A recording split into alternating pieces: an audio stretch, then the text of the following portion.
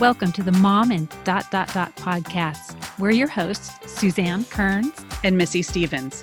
We want to help you through everything that happens in the ellipses, from your professional life to your emotional health. You're a mom and so much more. Let's figure out what comes next together. Welcome to the Mom and podcast, where our mission is to help moms figure out who they are in their ellipses, or the dots beyond I'm a mom and. I'm Suzanne Kearns. I'm a mom and writer, LGBTQ ally, and this week, a refreshed Austin Pets Alive volunteer. I can't wait to hear more about that. Yes. I'm Missy Stevens, a mom and writer, foster care advocate, and this week, a comedy festival goer during a pandemic. Oh, girl. So maybe crazy. Today, we are thrilled to have Leeson Stromberg on the podcast. Leeson is CEO of Prism Work, a workplace culture and leadership consultancy. She and her team work with clients to help them build next-in-class 21st century cultures with the future-forward leaders their companies need to succeed. Leeson is also a best-selling author, award-winning independent journalist, and an in-demand speaker. She earned her BA at Dartmouth and has an MBA from UC Berkeley's Haas School of Business and an MFA from Mills College. Welcome. Thank you. It's such a pleasure to be here. So excited We are so excited. Here. So first of all, I just got to tell you, your book, Work, Pause, Thrive.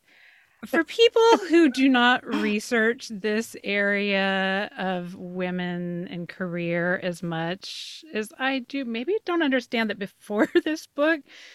I mean, I had read The Feminine Mistake, not the Mystique, not the Mystique, The Feminine Mistake, like The Price of Motherhood, all really interesting books, but not super inspiring or hope-filling for a woman who has been out of the workforce for 15 years raising her kids. Yeah. So when I just want to make a poster of your stat from your study, 78% of those who paused and relaunched have no regrets. I'm like, no regrets. That's amazing. In fact, the highest life satisfaction of anybody. So amazing. So, stories aren't told like that, right? That narrative isn't told. So yes, I know. And I also came from an advertising background. And at the time I left, I was working on Apple, and my client that I worked with there, she's 3 kids, but I literally called her. I had no shame. And I was asking anybody who would come near me, like, should I quit? And of course they can't give you that answer. No. And it was kind of ridiculous. But just even having this statistic that, women who have paused, they don't regret it. And, pausing can be a really great time of reflection. And it doesn't have to be the end of something. It's the thinking point of something. We're all in a pause in some ways, right? I mean, look at what COVID's brought to us. We've brought the new term, the Great Awakening, right? Yeah. I think motherhood for so many women is the Great Awakening. And we've been doing this for a long time. So I like to call COVID our global maternity leave, where we're like literally. Exactly, right? Well, so many men I speak to are loving this chance to be closer to their children in a way that they haven't had to, which gives me great hope, because it makes me think about all those men when they actually return to the office. Will they actually have shifted their narratives around being engaged with their children? So I actually hope and understand what's entailed in that. Like absolutely.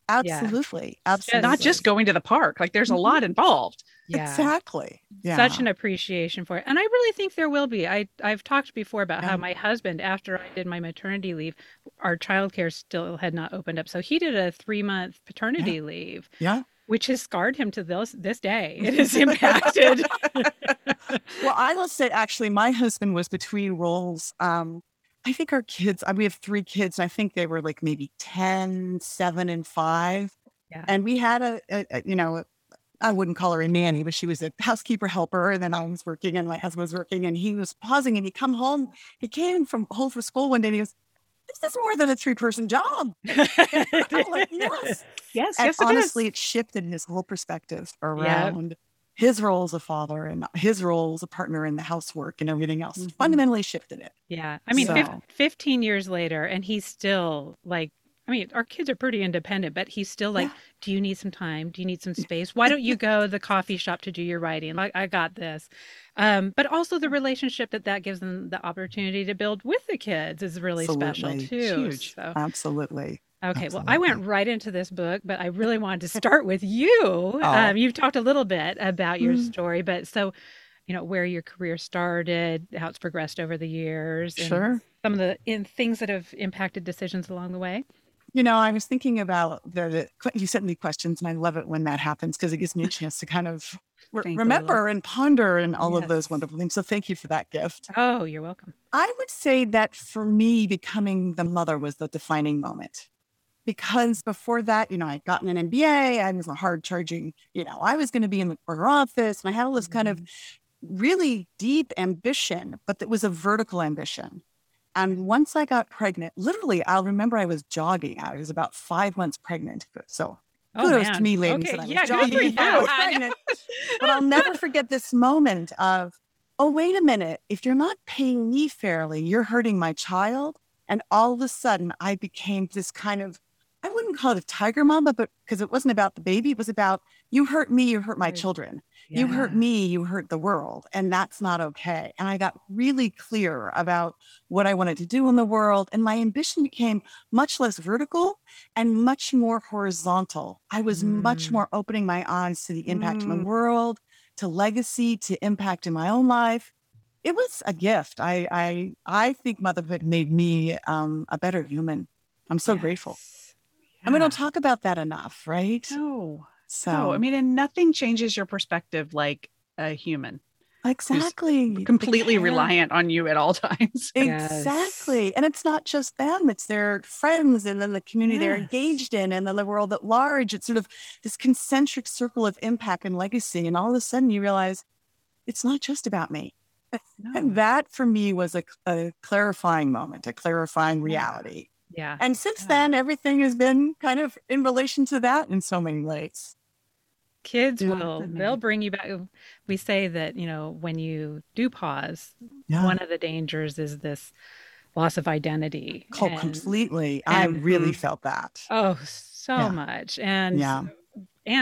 this loss of you're not getting praise. You're usually Hmm. just getting complained at or cried at or yelled at, Hmm. Yeah. which Hmm. can really tear you down to Oh, yeah. a Right. whole new place. So, one of the Yeah. things we Yeah. really try to focus on getting our listeners is to either keep that identity if it's one that they Mm. feel is working for them, or to explore and look at redefining who you are and Yeah. really Yeah. taking that time to think about who you are.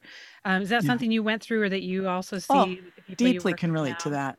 Yeah. So after my first child was born, son, and I was on kind of a fast track in my company. I actually got promoted when I was on maternity leave, and that was a Oh, big deal. wow. I was like, oh yeah, Yeah. right. Wow. And I got back to the office, and they put me under two men who had stay-at-home wives. And my son was preemie. He was 6 weeks early, and there was a lot of kind of drama around his preeminess. And every day they would ask me, don't you want to be home with your baby? Doesn't your baby need you? And, of course, I'm already struggling with this and everything else. And Right. I was just so struggling. And I really loved what I was doing, but that pressure, and I was also finding myself not getting invited to certain meetings and sort of getting Hmm. sidelines. And I didn't understand the term motherhood bias, but boy, did I experience it. And I got recruited into a role as a vice president advertising agency. And I thought, this is awesome because I get out of and was working with a woman. And I just awesome. I get out of that. And I got pregnant with my second child. And of course, 2 weeks before I was supposed to come back to work, our caregiver quit. Oh, And my husband, we couldn't figure this out. I couldn't get them into daycare. There was nothing I could do. And I said to my boss, I need a little bit more time. And, it's kind of like you're either in, you're out. There was no, it was hmm. so binary at that point in life. And this was, Right. 20 years ago, 20 more than 20 years ago. And I was like, if you're either in, you're out, and you're not working with me. And by the way, I'm the one who drove all this business. I brought in all these clients. Yeah. While I've been on maternity leave, I've still been navigating all this. I've got a team, and you're just like giving me this binary option. I am out. I'm Out. taking Yeah. my human capital elsewhere. Yeah. And I sort of took about 3 or 4 months to sort of figure out what I wanted to do. And I kind of put a little shingle out, and I ended up making more money that year, working fewer hours on my own as a consultant, a marketing and strategy consultant, and Mhm. realized there's another way to do this that it didn't even dawn on me I could do. So for Yeah. me, the gift of saying, you're making me choose, and I choose me and I choose my family. And it created abundance in a way that I never anticipated. Yeah. Wow. So I share that, but I will say the crisis of identity that I went through, because I thought I was a failure. I thought everyone else could figure this out. I didn't realize that all of us were struggling because, we didn't have wonderful podcasts like you have. We didn't have the stories. We weren't collectively sharing our experience. And so we were so isolated.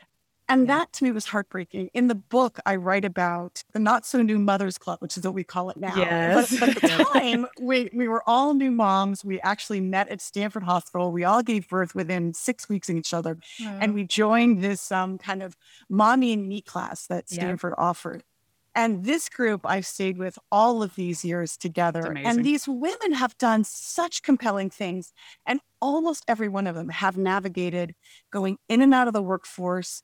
They've taken pauses. We've got two hugely successful female venture capitalists in Silicon Valley.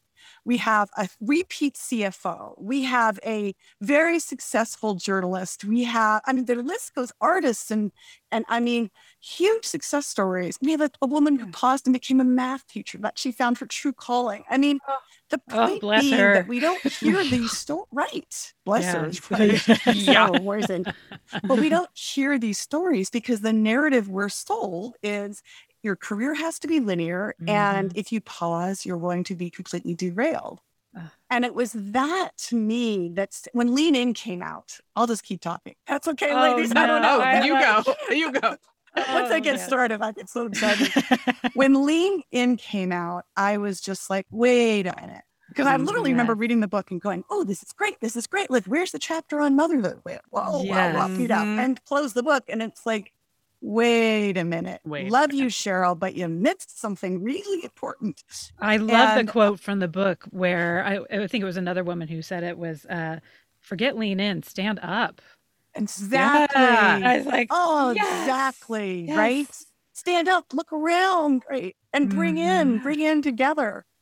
So I just felt the story wasn't being told. And so I ended up going out and starting to meet with people and I had my circle of people I knew. I thought, well, maybe we're the exception.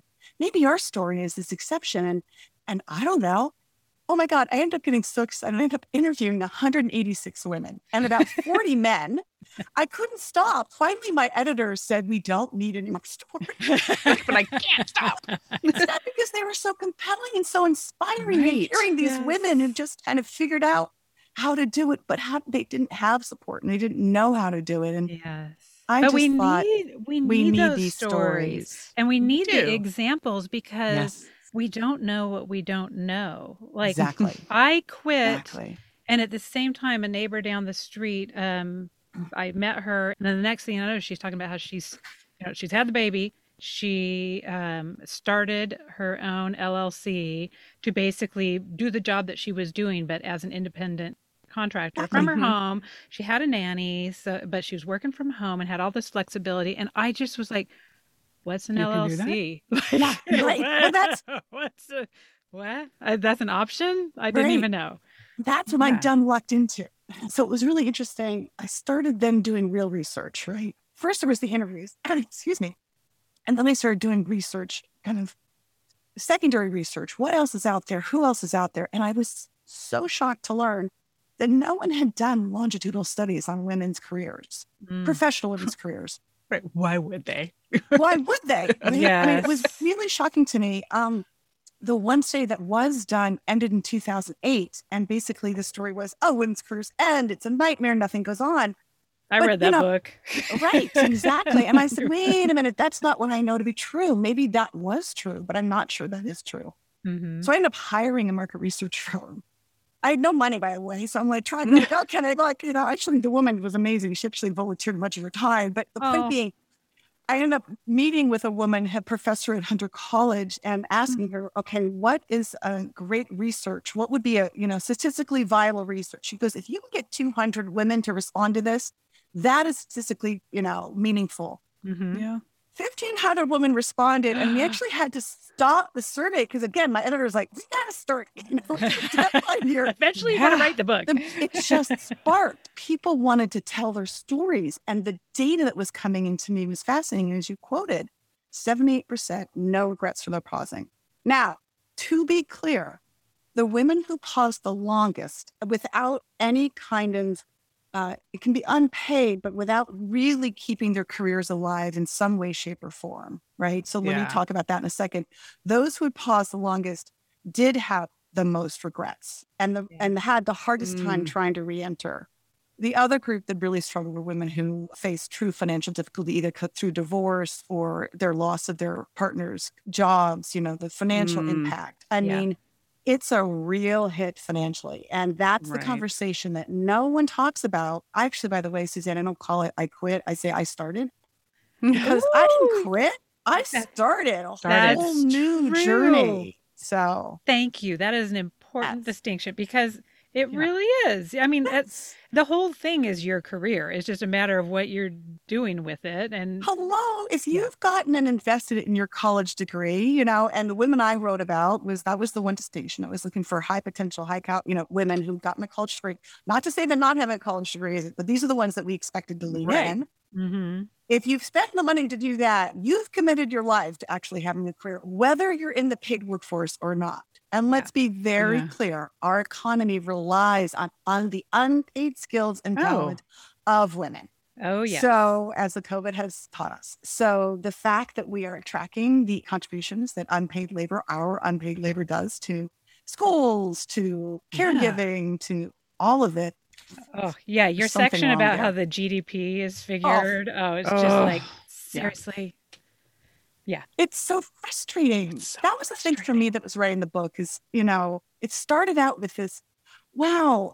It literally started with, is this my problem? Am I the only one? What's going on?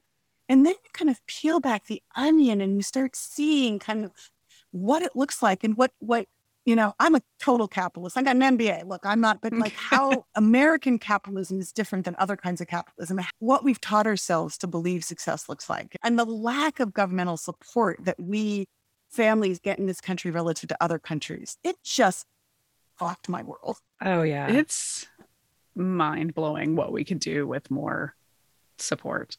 Exactly. Exactly. I think we're getting there, but maybe I'm being overly optimistic.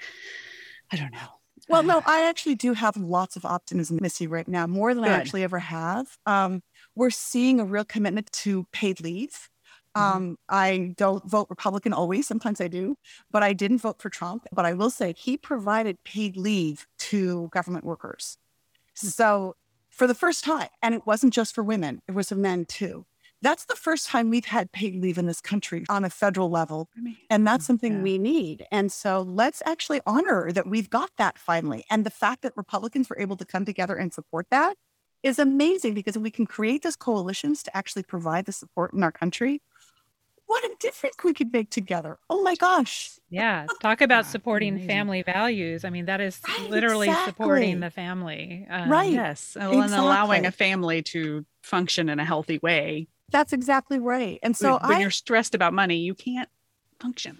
No, that's exactly right. And we're seeing more and more things, more realization. Again, back to COVID, we were talking about, I'm hopeful about the impact on men in COVID and what they're learning about caring for families, the whole responsibilities, and how that might change the narrative when we go, quote unquote, back to work. It drives me crazy if we say that. We're all working like crazy. I know. Well, when I see all these reports about like people not wanting to go back to work, and I'm really like, you get it now.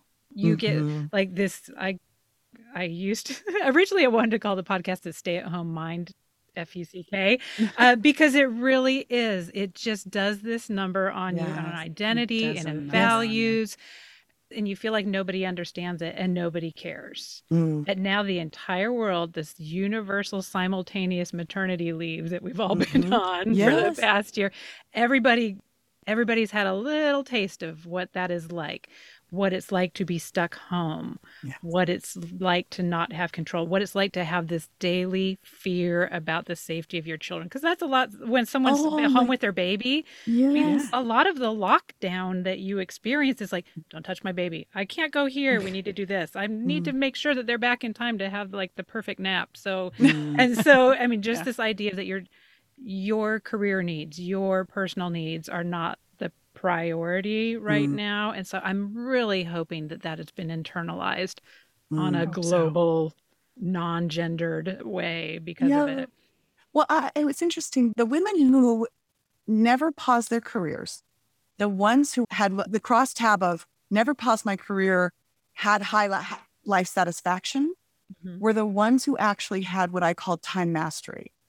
They're the ones who had bosses or companies or colleagues that didn't care when they got in the office, didn't care, wasn't looking at FaceTime, we didn't have productivity bias, right? We call it FaceTime bias, who just said, Missy, Suzanne, they get their work done and I don't care where or how they get it done, they deliver and I can count on them. Yeah. Those women were really, really, those are the ones who never paused, who were really, really, really happy. So that to me was like when I talk to employers and I say, what could we do? The number one answer, and this is pre-COVID, was empower your employees, and not just women, men too, with time mastery. Don't assume that they're only productive when they're sitting right next to you. They're adults. Assume they're going to get their work done and support them for that. Yeah. And of course, employers are now forced into that because they don't have their employees next to them. So they have to trust their employees to get their work done. Although I have to tell you, I was being interviewed by a financial services firm for another event. Do you realize that they were actually tracking keypad strikes on their workers? Yes, I saw that people were setting up their computers with like rigging it to make it look like they were moving so they could go get a cup of coffee or go to the bathroom or take a nap or whatever it was. And it blows my mind. Oh my God. Okay. I thought you meant keypad because back in my advertising days, like you had to like itemize, for certain clients. So you'd have to use a keypad to be like, oh, I'm doing this for this client. No, you mean like keypad on their laptop that they... Lizzie's right.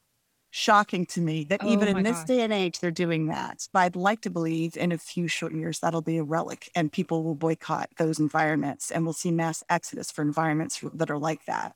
I mean, we're hearing about the Great Resignation, right? And we joke, it's the Great Awakening. I am going to take my talents elsewhere because this is not working for me. And I want to be in a place where I'm supported and trusted and I can thrive and you can thrive and I want to be productive. Yeah. So, which large I think it was a Wall Street firm. It was a really large firm, made a big stand of like, you have to come back in the office. And if you don't come back in the office, you're fired. Who was that? Yeah, that would be Jamie Dimon at JP Morgan, where he said hustlers want to be in the office. Right. And if you don't want to be in the office, you just don't count. And I just thought, so broken. He learned nothing from this. So broken. He learned nothing. And I think that a lot of the work that we do at Prism Work is actually working with leaders to help them unpack their biases around what success looks like, around productivity, so they can actually support, the new world of work. They're struggling because they came of age, as I did, when we all had to sit at our desks and, grind away, not kind of giving us the chance to, look, we're all working, we're all weekend. Like I work on Saturdays and Sundays. It's like, but I love it. I'm willing to do it. But I also at 2 p.m. this afternoon, I'm getting my haircut. Finally. Right. so it's like, I'm just doing what I need to get done. And that's time mastery. And we need to move to that. Yeah, and I think we see fewer women pausing. Again, no judgment on wanting to be held with children. There's a lot we should talk about that. But I think we're going to see fewer women pausing, at least for extended periods of time, when we actually have time mastery. So it's actually better for women's careers, better for the economy, and arguably, perhaps, hopefully better for families when they actually can respect and honor the need to go to Joey's soccer game or whatever your needs are, right? His dentist appointment. Just have options and choices and feel like you have some power over that. It goes a long way. I know. I want to talk a little bit about the pause. Yes. I think I love calling it a pause. Yeah. I love the idea of I'm not quitting, I'm starting. Yes. But I think the pause is in a lot of ways a foreign concept to many women because they think if I'm not forging ahead and keeping this job or in this field, I'm doomed. Yeah. So can we talk a little bit about what a pause can look like and why it might be valuable? So let's do everything I didn't do. Yeah. That's the way. So I quit with no plan. Don't do that. Or I should say I started with no plan. Right? Don't do that. Have a plan. I didn't tell anybody. I was so ashamed that I didn't say to the world, hey, I'm taking time to be with my children right now. This is what I'm going to do. But you know me, I'm ambitious. I'm going to figure this out. I'd love your help or whatever it is. I was so ashamed. I just went inward. Don't do that. So don't quit without a plan. And even if your plan is, I'm going to pause for 2 years and I'm going to let everyone know. If I had done that, which some of the women I spoke to did, which I was so impressed by. Oh, yeah. I wish I had a plan, was clear and was empowered with my choice, which I wasn't. I wish I communicated to others. I really need to spend time with my children right now. It's really important to me, but you know that I'm very ambitious and I want a rich, rewarding career and a rich, rewarding family. I'm hoping you'll support me when I'm ready to re-enter the paid workforce. Yeah. By the way, can I make a side note? I hate the term working mom. Oh God, hello? yes. Oh yes. It's unpaid mom, not working mom. Do not say working moms. There are no working dads. What? When do you ever hear that term? My husband, he's a working dad. Yeah, but exactly. I just want to pause. I want to pause on that pause for a second. Because I feel like I did a disservice to myself and my daughter. I got a little better at with my son. I think a little bit of it was post. I almost said postmenopause. You know where I am now. That's where I am now. The postpartum, I think I had a little bit of that going on. Sure. But I think it was just not letting myself fully enjoy and own that stage. And I think I did a disservice to her. Whereas I'm thinking, I'm staying home. I'm doing this for my daughter. This will be so great. But I think it could have been better. I think I could. Last night, my daughter, 25-year-old daughter, and I were sitting out on our front porch and having a lovely conversation about her attachment to productivity. And she was observing that when she's not productive, it makes her feel unworthy. And I'm like, oh God, I screwed up. Because I realized, I don't want to take ownership for all of her wonder. She's wonderful. Do not get me wrong. She's amazing. She really is. And I feel so lucky, but I have a productivity bias in myself. If I'm not doing something, it makes me question my value. And that is, I think my next book might be about that because there's something around toxic productivity that keeps us from being able to connect with each other. And if you're really going to pause, if you're really going to take this time to be present, I just invite every woman who is currently pausing out of the paid workforce to really, truly honor this moment and hear the gifts that watch the butterflies. I write in the book about my 5-year-old son, and he was kind of looking at this beautiful butterfly kind of flying around us. And I was like, my head was down and I was anxious about something and not focusing on what he was, mom. I so think about it as this seminal moment where I just could have been present and I wasn't. Yeah. And, but yes, I was, making sure you fed and clothed and loved and all those things, but I wasn't dancing with the butterflies. And that's that pause that I wish I had. I want to share with you a term I just learned, which I really wish I knew.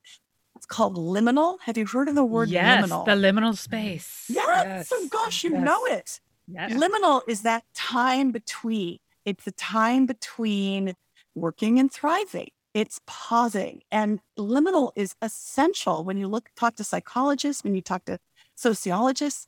Liminal times are when great growth happens. And so if you think about this pause as your period of cocooning, because your butterfly is going to happen, that's the gift you give yourself that, of course, again, I never gave myself, but I really wish I'd had. And I'm learning. I recently paused again My mother was very ill, and I took 6 months off and spent Wow. time with her to help her pass. And what a gift. And I just am so grateful. And I was present and I learned my lesson.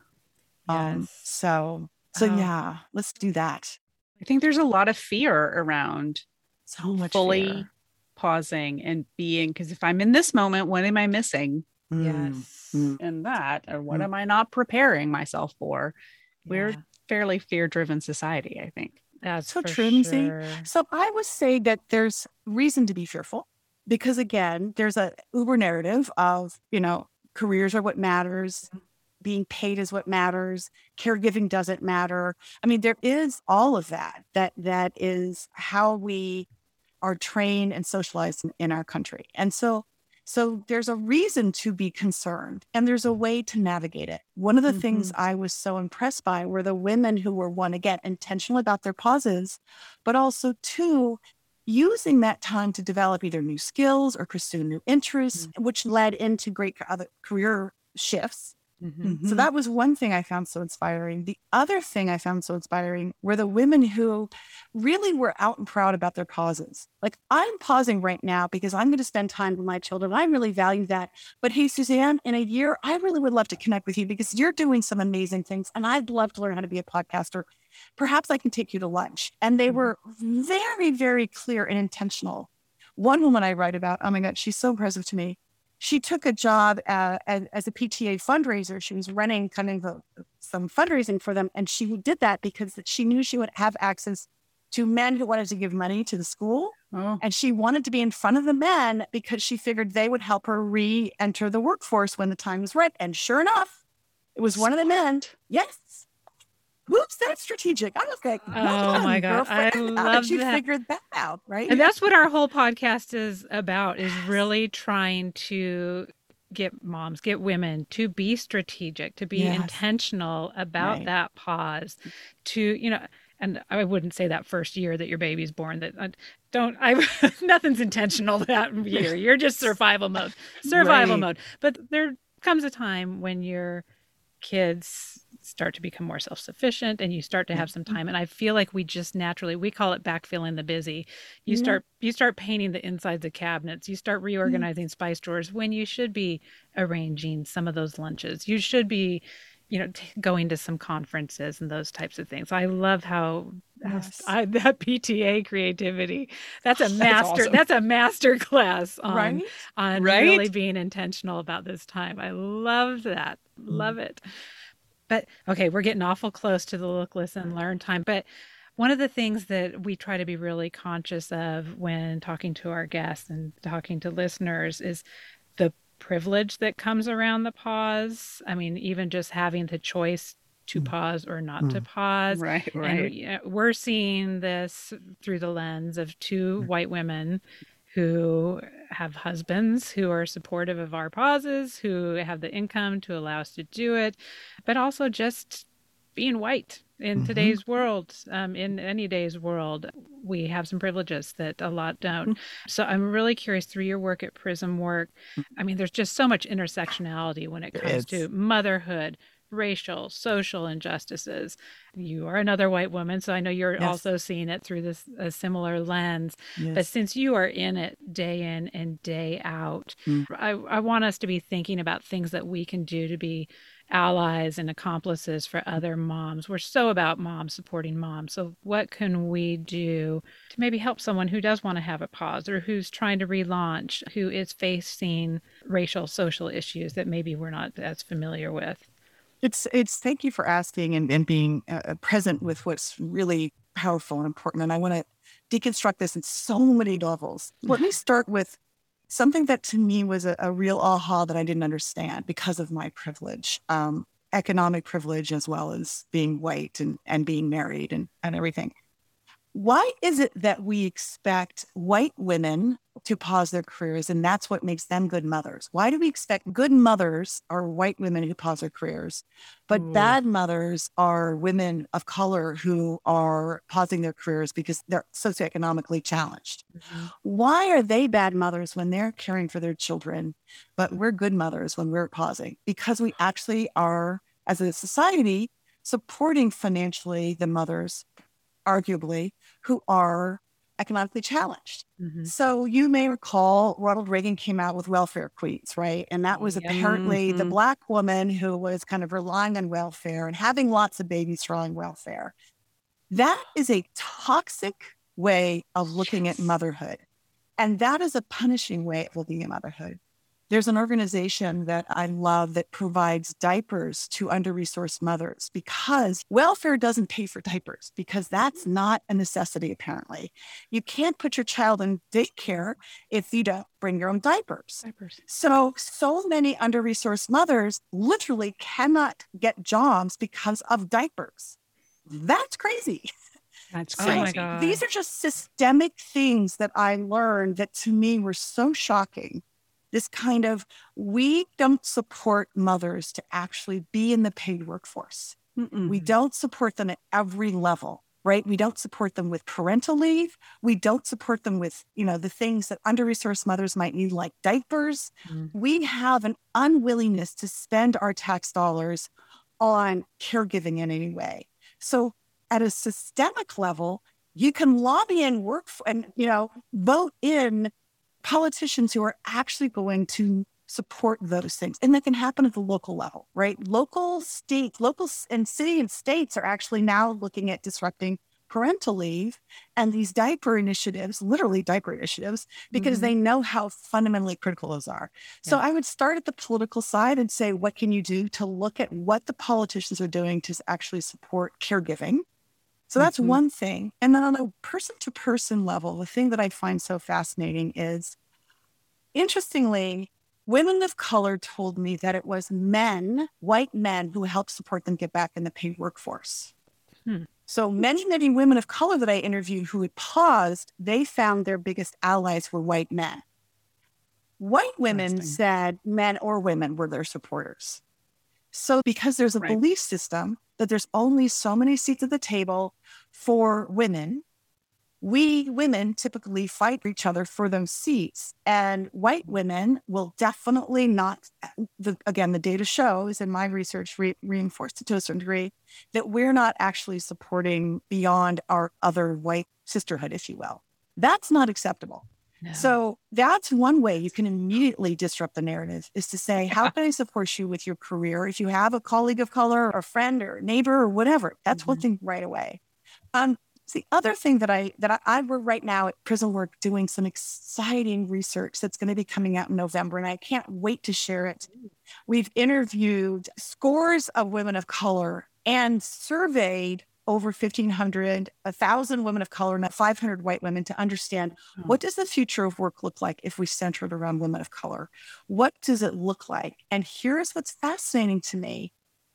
Women of color, it's like they're leading the way in the workplace. They're so innovative. They're so collaborative. We white women are often trained to believe it's a meritocracy. And then if we individually succeed, it's because we're so great, not because there's a collective system that's actually supported us to succeed. So the other thing I would say is really kind of join arms and figure out how we women together, all of us, can actually change the policies and programs and practices.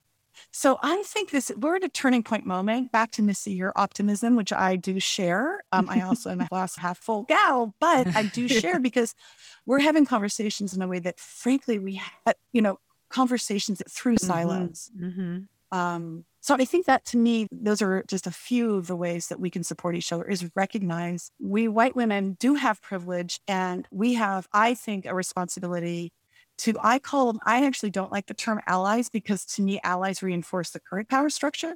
I like the term co-conspirators, because we disrupt it. We, as women, are co-conspirators that actually change the narrative. So we actually all win, not just women, men, mothers, non-mothers, all of it. Let's do that. Let's be co-conspirators. I love that. I'm adopting that. Yes. Nuns, please do spread that word. Yes. Oh my gosh. Oh, I love ending on that. But before we go into the look, listen, learn, you talked about the research that's coming out in November. Do you do speaking engagement? Are there plays that play? I love to speak about PrismWork. We do three things. We work with companies to help them look at their culture and their policies and programs and practices, their employee experience and their leadership. We call it the workplace prism, and we assess them to help them really figure out how can they be best in class in this new world of work? What do they need to do? That, of course, leads into a lot of leadership reframing. And so we have a whole leadership training and development program that we do with more senior leaders. And that's really exciting because we help them see it's just not that hard. And if they reframe their thinking, if they reframe some of their actions, they can actually be co-conspirators. And they win too, by the way. They're not losing power. Their businesses get better. That they are able to retain employees better. So there's all these economic benefits that we do. And the third line of business is really doing impact research. We really want to find out the stories and tell those stories in a new and different way. And so that's kind of what we do. And I love going out to talk about what we do. I talk about the research I've done. We're right now in the midst of a really exciting program where we're actually piloting a 21st century lab for men to help them figure out how they can be co-conspirators. And I'm loving the stories that I'm hearing and their vulnerabilities, and they want to make change and they don't know how. So for me, I again, back to Missy, I'm feeling hopeful. I am too. I just feel like the working world has put these gender stereotypes that have done a disservice to everybody. I feel like we need a major Ted Lassoing of the entire corporate universe. We all want Ted Lasso in our life. My gosh. And that whole soccer team. And, my gosh. It's just beautiful. And the relationships between all of them. And I love what they're doing for women's relationships in the workplace. But the fact that men love the show too shows that it is touching a truth.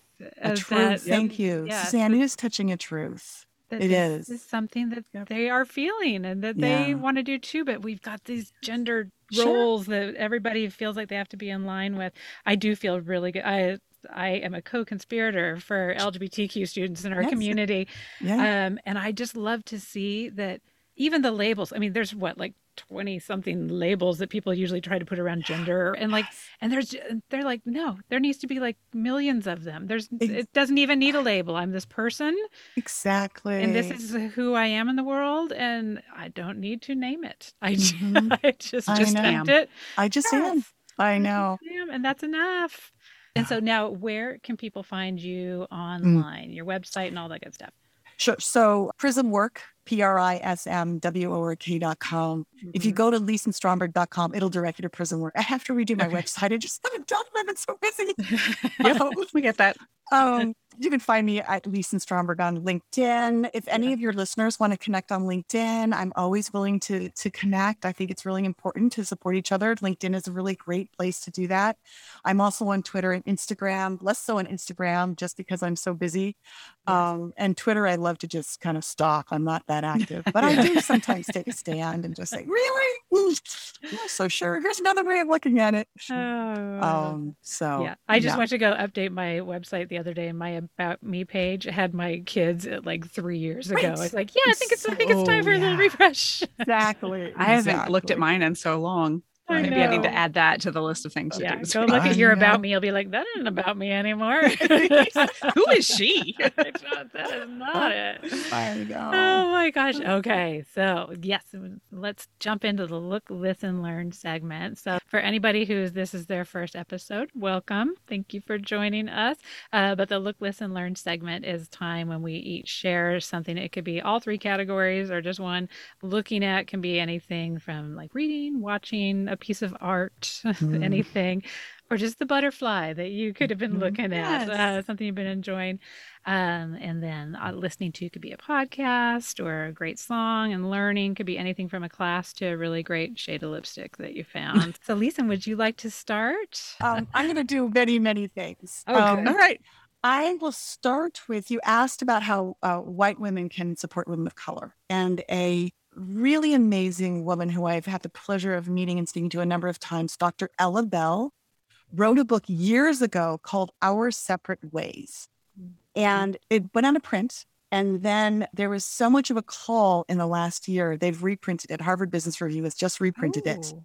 And it's called Our Separate Ways. And I think it does a brilliant job of highlighting the experience of white women and Black women in corporate America and what we learn. And it was from Ella that I learned about kind of how white women privilege the whole concept of meritocracy, individualism, and how women of color, particularly Black women, support collaboration. And if we white women can learn about collaboration, then actually we'd be so better off. So that's kind of a wonky thing I'll add, but it's a beautiful, beautiful kind of awareness for me of learning things about the privilege I've had that I think that would share. And then I'll give you a fiction. I read a lot of fiction, and I'm just been listening to a book on tape, and I just read. So the book I just read literally came out last week. It's called Assembly. And if anyone read Mrs. Dalloway, you'll know that the story of kind of a woman's life in one day and all the things she journeys. So this is the story of a young woman.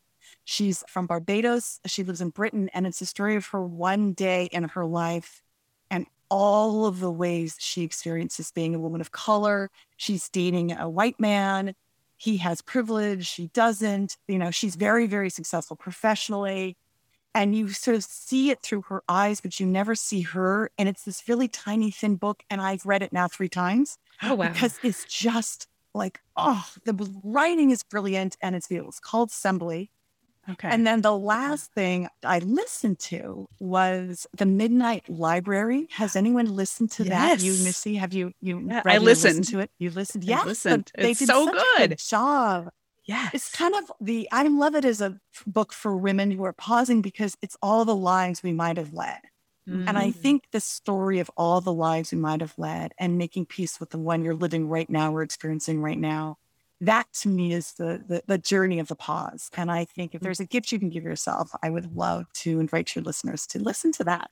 Yes. Oh, I love those I second that. It's a stories. great listen. Like the sliding door. I think I told you, or maybe I just put it on social media. My son last week, he's 11.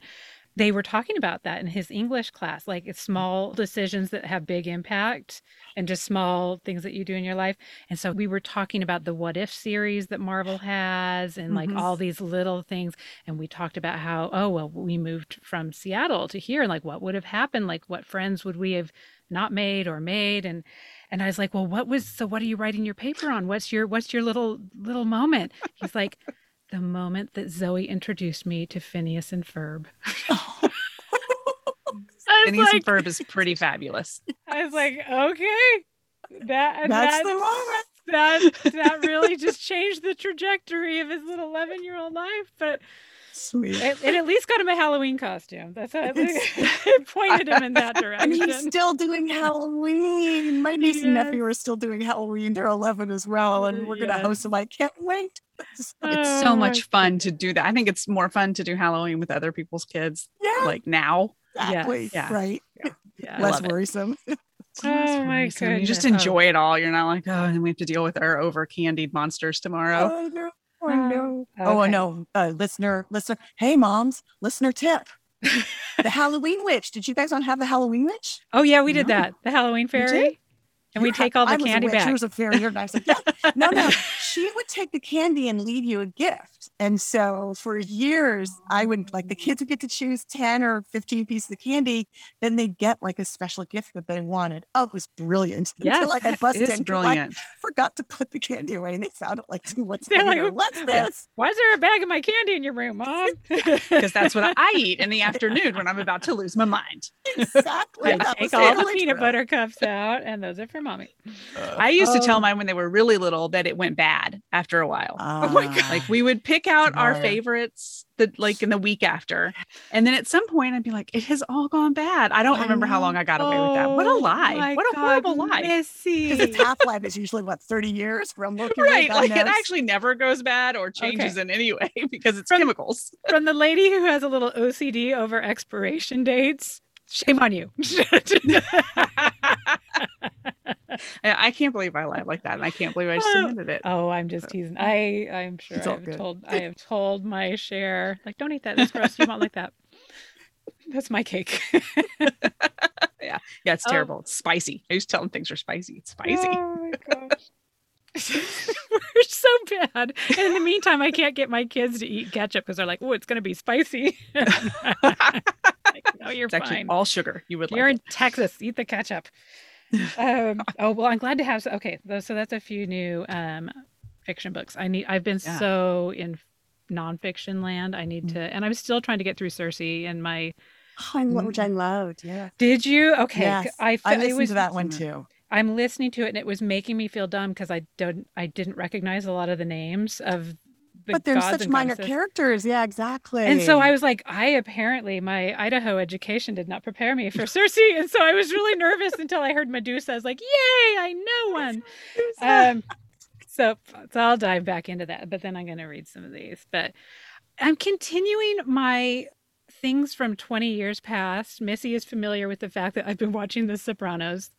They have the new movie coming out. Yes. Oh, and we had watched it so long ago, back when Netflix was the Netflix DVDs. Yes. And that's all you get. Yes. And so we had watched it so long ago and they had this new movie coming out. So we're like, oh, we should watch it again. Don't remember a single thing. No. Oh my gosh. I don't know what was, I mean, you know what? That was when I guess Zoe, either right before Zoe was born. Right. Yeah, I think I was just in work. All I was thinking about was what's Disney doing? What's Apple doing? My brain was not taking what Tony Soprano's doing. I don't remember much about it at all. I feel like you're kind of encouraging me to rewatch it. It's really good. It is so timeless.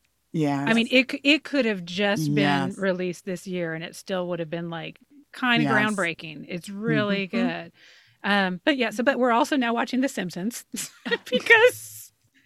because I just want to relive the 80s and 90s as much as I can. So we're watching this because the kids just discovered The Simpsons. I've been trying to get them to watch it for years and they're like, meh, meh, meh. And so finally we're like, just sit down and just watch one. And now every night they're like, can we watch The Simpsons? So now we're into that. It's a hard thing to start though, because there's so many, like you can't just It's true. Through it. Like it's years and years and years. True. And I think I told you, Missy, I'm trying to be more transparent with our kids about our failures and our wins. Yeah. And so my husband and I went to the Texas Writers Conference this weekend. And my husband, for the second year in a row, won the manuscript contest for the thriller category. Congratulations. I know, it's amazing. Yeah. But then my son's, as I was tucking him in, we got back from the conference and he's like, well, what did you win? Like, well, I was like, I didn't win anything. I was like, but in my defense, I also didn't submit anything. He's like, that's a good lesson, Mom. You know, if you don't try, you can't lose. I was like, okay, kid. 11 years giving you life advice. I know. I love it. He's being all sarcastic about like, You don't try, you can't if you don't lose. try. So I'm like, well, I'm going to try something. So I'm submitting to the Irma Bombeck. Nice. They have it's not a fellowship. It's a writer in It's like residence. a writer in residence type program. Yeah. But the judges of it are the voice of Bart and one of the writers of The Simpsons. Oh, and so I that's told my great. kids this. So I'm telling them in the sense that the competition's stiff. I'm not expecting to win this thing, but just so they know, hey, I'm doing something. I am now going to give my chance to fail or to win, because before I wasn't even trying. So that was a little lesson I learned from myself. I guess I had to learn. That was my learn. And then if you don't win that time, you'll reapply and maybe you'll win another time, right? You It's win like resiliency, in the trying. right? We keep trying. Exactly. Okay. What if I have been, I watched this weekend. I had a little bit of downtime and decided to just watch some TV. And actually had a ton of guilt about that and then had to work through that. So that was a whole learn of like, Toxic I have proximity, downtime. right? Yes, I need downtime. This is fine. So I binged On the Verge. It's a new show on Netflix and it's maybe 10, 12 episodes. I can't remember. Like 20, 30-minute episodes.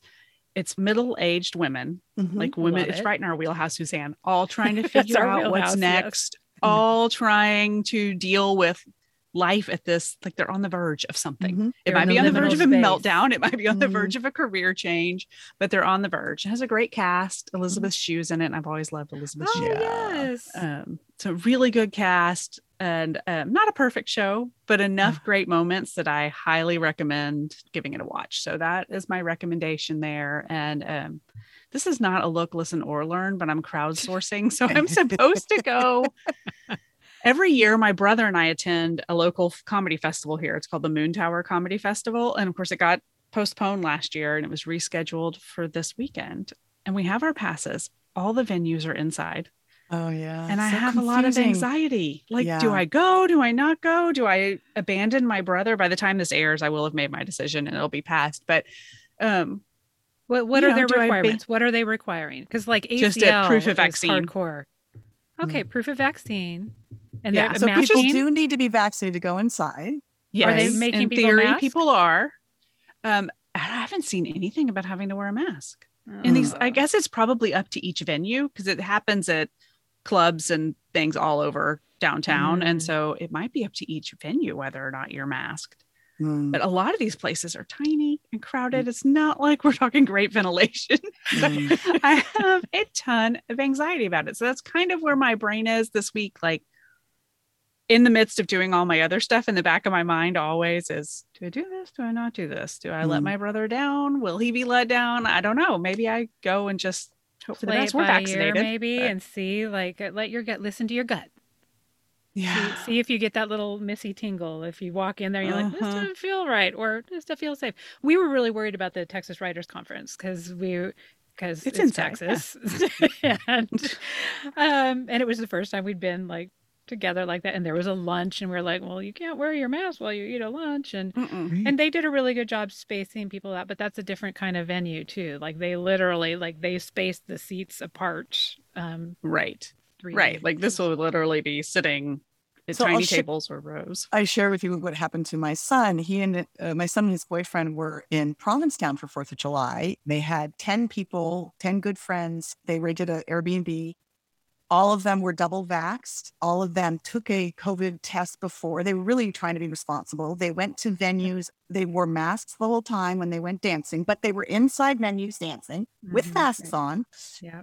They left Provincetown, and 8 of the 10 got COVID.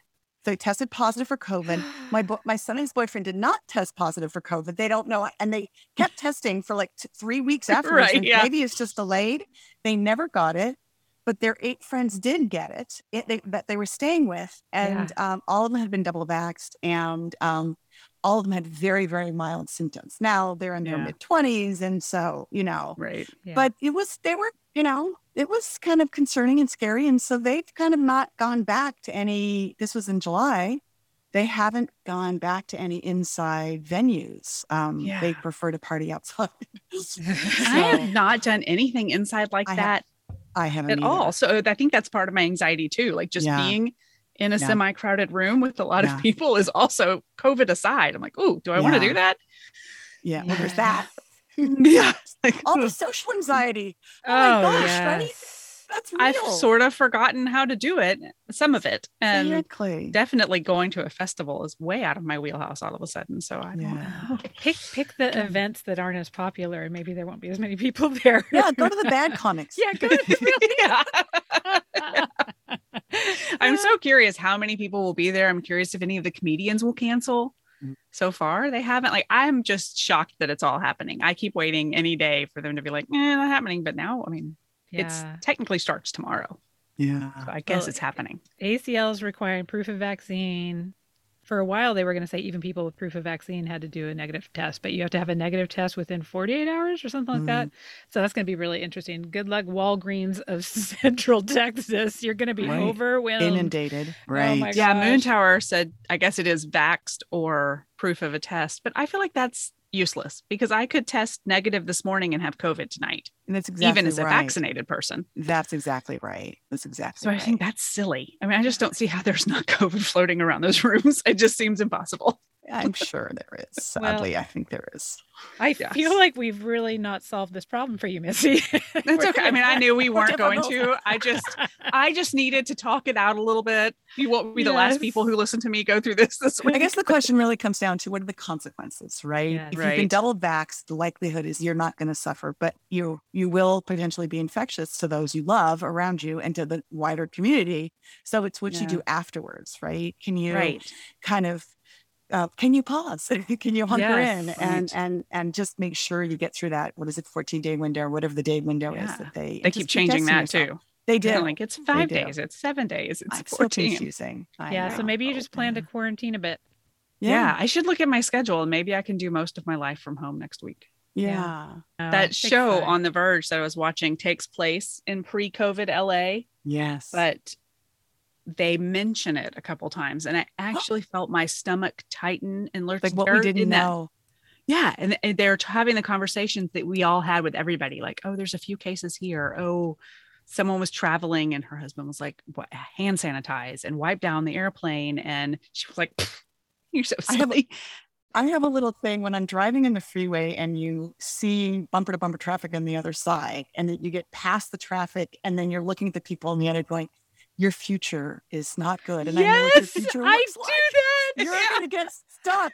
And I keep thinking about I hope you went to the bathroom. Right?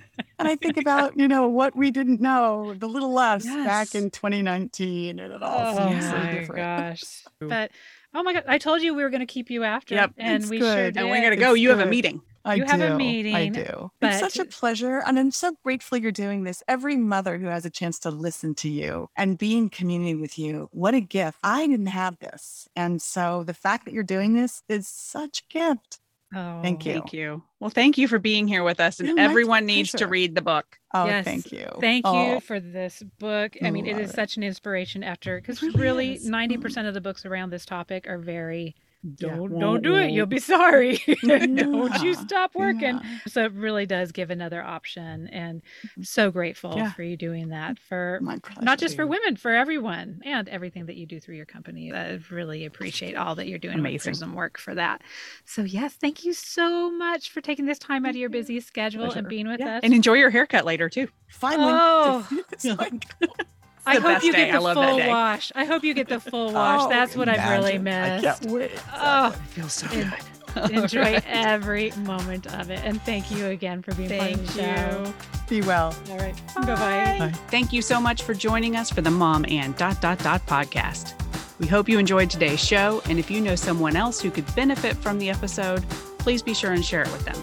And while we're begging, please subscribe and rate us wherever it is you listen to podcasts. You can find links to all the things we discussed today in our show notes or over at our website, momandpodcast.com, with the A-N-D spelled out. In between shows, find us over at the socials, including our private Mom and Community Facebook group. The links to that group and all of our socials can be found at momandpodcast.com. Thank you so much for your support. We appreciate you more than you know. Now go out there and make your ellipses count.